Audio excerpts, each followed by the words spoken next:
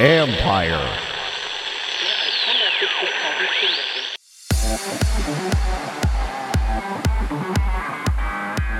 Ticketing continues to go to a next level. There's been more volatility across the high demand events and the low demand events. So you've got your big events that there is no price ceiling that people aren't willing to pay.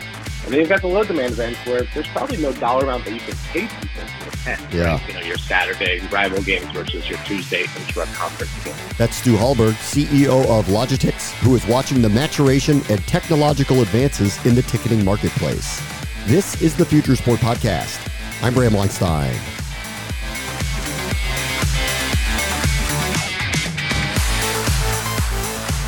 We have heard of a variety of different thought processes when it comes to the tickets and how they can be accessed, resold, and used for a variety of purposes. And this is the world that Stu Halberg resides as his company navigates the needs of modern fans.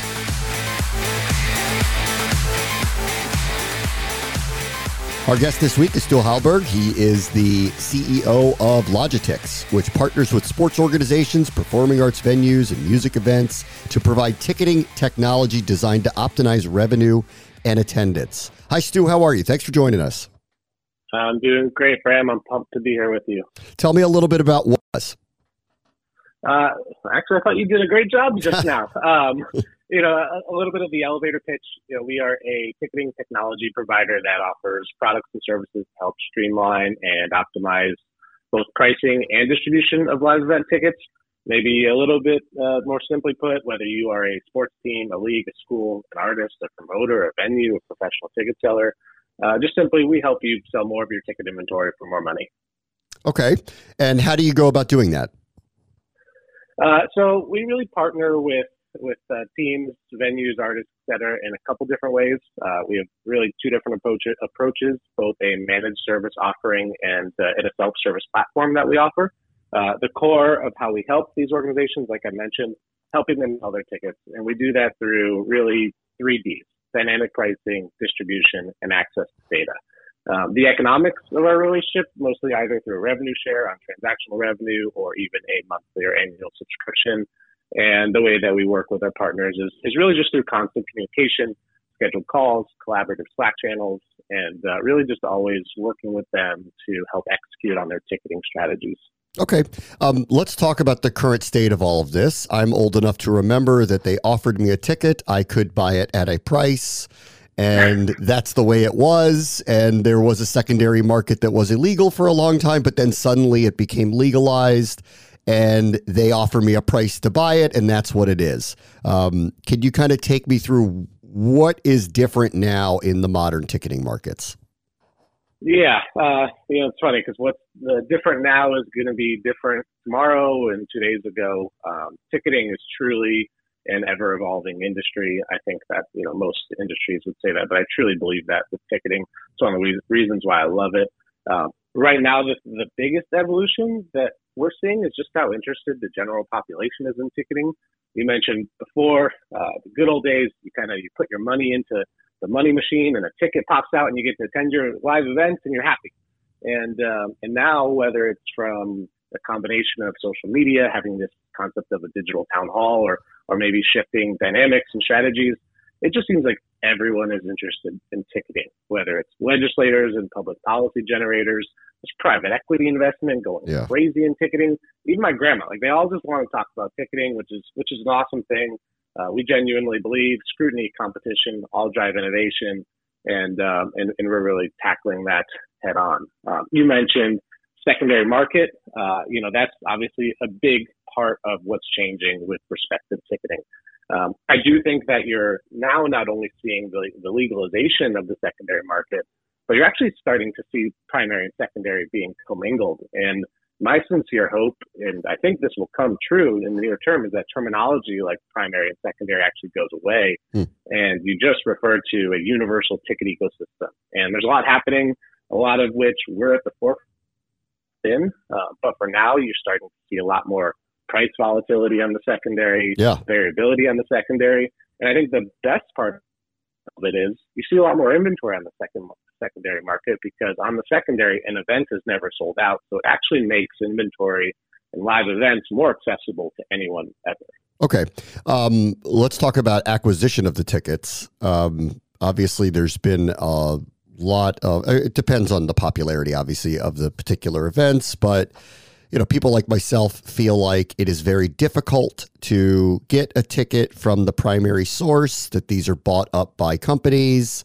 So as you kind of think about the future of ticketing itself, how do you go about it and think about it in an equitable manner where the fans of the event are able to kind of get first dibs at these tickets?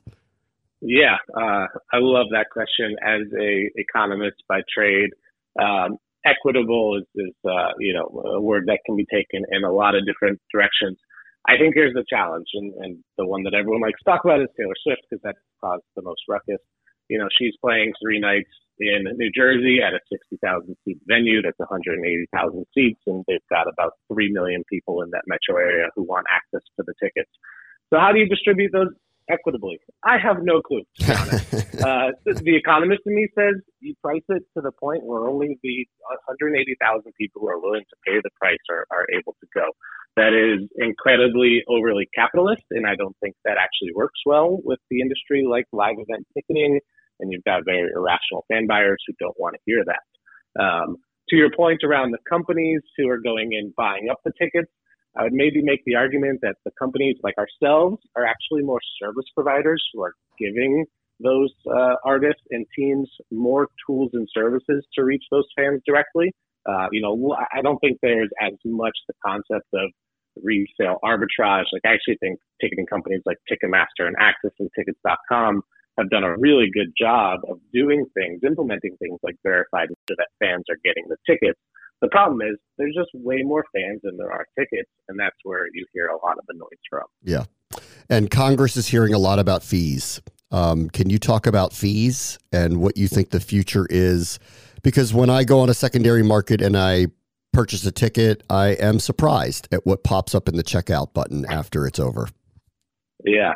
I think the bigger problem is not the actual fees, it's how they're being implemented. It's, the concept of drip pricing where it takes you 10 clicks to get to the final price. Yeah. I was listening to a podcast, and for the life of me, I can't remember who, but they made a very profound to a hammer on Amazon, that the hammer $4, but Amazon has $4 of distribution fees baked in, but you're willing to pay $8 for the hammer, and you were really excited to pay $8 for that hammer. You don't see a hammer being listed for $4, and then at the checkout it's $8, and you're Correct. Like, what the heck just happened? So I think it's less an issue with the fees, because at the end of the day, like Vivid Seats is public, you kind of have a good idea of where those fees are going. It's a very competitive marketplace to get those customers' eyeballs to transact. So I think it's more of a issue of how those fees are being administered than the actual volume of the fees. So, there have been marketplaces who have come out and said, we're going to stop, we're going to use this all-in pricing. Ticket marketplace called TickPick that we partner with very well. We love those guys. They've been implementing all-in pricing for the longest time. You land on a page, the price you see is the price you're going to pay. I think that's excellent. It's put them at a competitive disadvantage because that initial price is going to be higher than what you see on the other marketplaces, but they have stuck to their guns with that respect. In general, legislators, Washington, D.C., Capitol Hill, I think they got plenty of other things to do besides, ticketing. Unfortunately, their voters are a lot of Taylor Swift fans, and they're very vocal, so I think they have to spend some time on it. Yeah. But in general, I am personally a big fan of keeping, public policy out of free market. Yeah.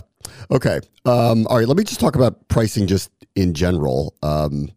So again, this is non-scientific, and this is just as someone who likes to go to live events. But the cost, especially at concerts, has been surprising to me. And not just Taylor Swift, where there's this massive demand to go see her, but a number of them across the board. Am I wrong? Is it way more expensive to go see a live event these days than it used to be? It is. It's also way more expensive to put on a live event, right? If you think about the production value that goes into these, there's actually hard materials. We have seen the average price of all live event tickets have actually increased at a rate higher than inflation. Usually it's actually fairly, equal and linear to inflation. As prices go up, so the ticket prices.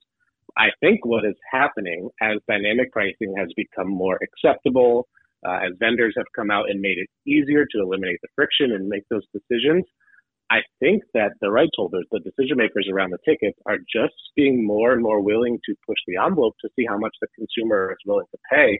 And the consumer at large is really just willing to pay more. I think part of it, and I swore I'd stop talking about the pandemic now that we're, 3+ years into it.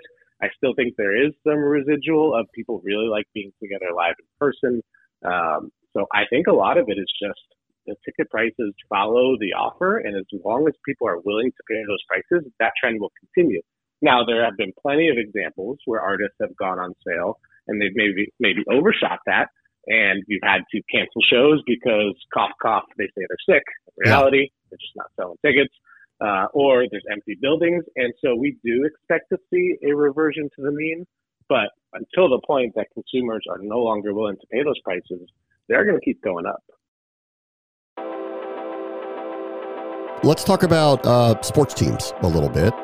Obviously the concert markets, at least in general, seem like they've kind of exploded. How about sports in general? Have ticket prices kind of leveled out? Are they continuing to go up? What are you seeing in the sports marketplace? Yeah, definitely no one size fits all answer. One of the biggest trends that people have been talking about for even prior to the pandemic is that there's been more volatility across the high demand events and the low demand events. So you've got your big events that there is no price ceiling that people aren't willing to pay.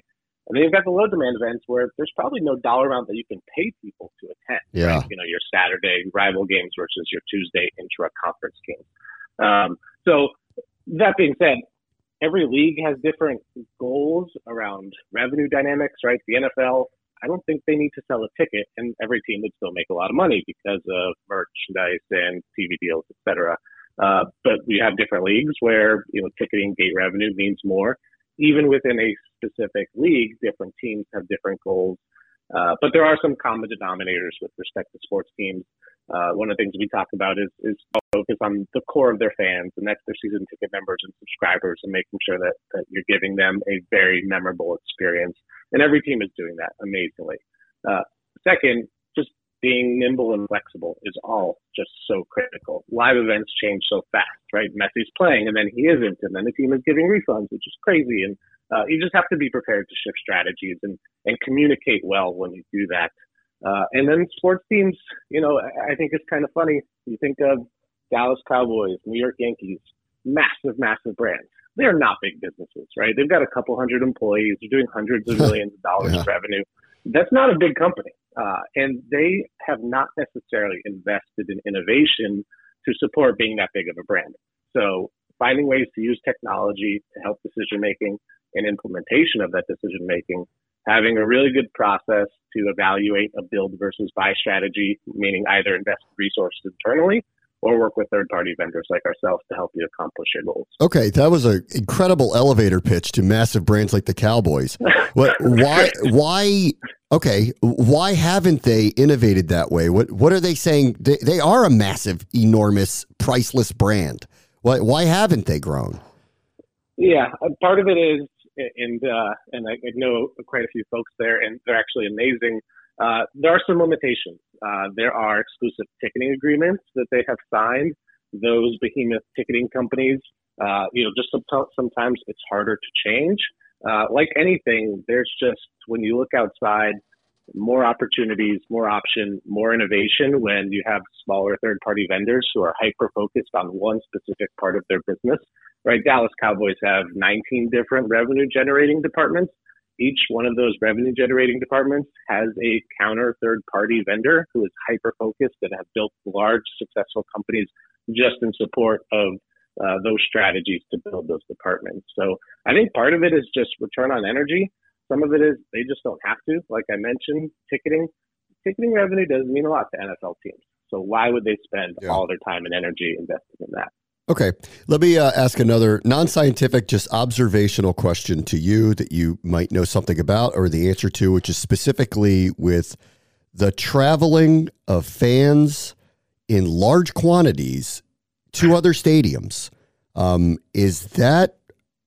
I seeing this on television? Should I believe what I'm seeing of how many people it appears now have turned into traveling sports fans that go and, for lack of a better term, invade the other team's stadiums across the board. Yeah, I don't know if I've seen that more or less than we have previously. I think there's an inherent tribal nature that is part of this. I also think, I reference just the drastically different and volatile gap between high demand and low demand events. Yeah. Sometimes it's cheaper to go and travel and bring, 20 of your best friends to another game. I'm from Detroit, Michigan. It's great to see coming off the last night of Monday Night Football. Tickets are incredibly expensive, and it's becoming way cheaper to actually jump on a flight, fly Delta from our great Detroit Delta hub, and go take in a game elsewhere. And it's just a great experience. And it also helps, obviously, when your team is good. So I don't know if I've necessarily seen it more or less, but I do think economics play a big part in that process. Are you on we've talked to a lot of groups that work with teams or events, for that matter, that do what they're calling like digital passports with the ticketing. Are you in that technological side of working with teams and entities in that way? We're not. No, we are pretty hyper-focused on the individual event inventory. The fan who wants to go to a single game, whether they are a fan visiting from out of town, whether they just have a favorite team who's in town, so not somebody who's kind of making the investment on a larger scale commitment or purchase to an organization. Okay. All right. Well, then let me leave you with this, and let's go back to something you had said earlier, which is you're surveying what could be a very different future in how teams, entities, artists supply their tickets, what a primary or secondary market could be, or it could meld into one big ecosystem. What is the future of ticketing in the short and long term? Again, ticketing is moving so fast. I think in the short term, two things stand out to me. One is enhanced control of ticketing. I think right now, even in Washington, D.C., there's a lot of debate around access to tickets and control. What can rights holders and even consumers do with the ticket once they have access to it? There is some pretty nascent technology that's currently out there that, allows things like limiting transfers of digital tickets. But I do think the technology is going to evolve pretty rapidly and pretty soon to allow some level of control over what happens to this temporary asset to a seat in the building. And I think that has implications around security and knowing your fans, et cetera, things like that. And then the last thing that I actually think is the most interesting with respect to a future view in live events and ticketing is just what's happening with digital events. I just saw a podcast, another one recently with Lex Friedman and Mark Zuckerberg, and they were speaking completely in the metaverse using some new hardware from Meta, and it was totally indistinguishable that they weren't in the same room. So I think whether you start to think about holograms, been around for a while, augmented or virtual reality, other digital universes, or even when the hardware just gets so advanced that haptically you feel like you're at a live event and you cannot distinguish that you're not, we're going to see a very different approach to just how events are being distributed. And by that, really a change to how ticketing is being administered as well. I refuse to accept a secondary market for a virtual event. I will not be gouged to get into that virtual event. So just wait till movie theaters. They're dynamic pricing, so you get in line. Stu Halberg is the CEO of Logitix. Thank you so much for joining us. All right, Bram. Really appreciate it. Nice to talk to you. On the next Future Sport podcast, how micro betting continues to mature in sports broadcasting. Yeah, I think what we've seen recently is the proliferation of data moving out towards more of the general fan and more of the general public audience member. And broadcasters, operators are looking to capitalize on that knowledge that the fan has and create new experience against the new types of data that are coming into play, like the player tracking data. That's Mark Silver, Executive Vice President, Product and Sports Performance at Sportradar, where new tracking technology is helping everyone, including bettors, understand the players, teams, and marketplace. That will do it for this episode. As always, the future is now. This is the Future Sport Podcast. I'm Bram Weinstein.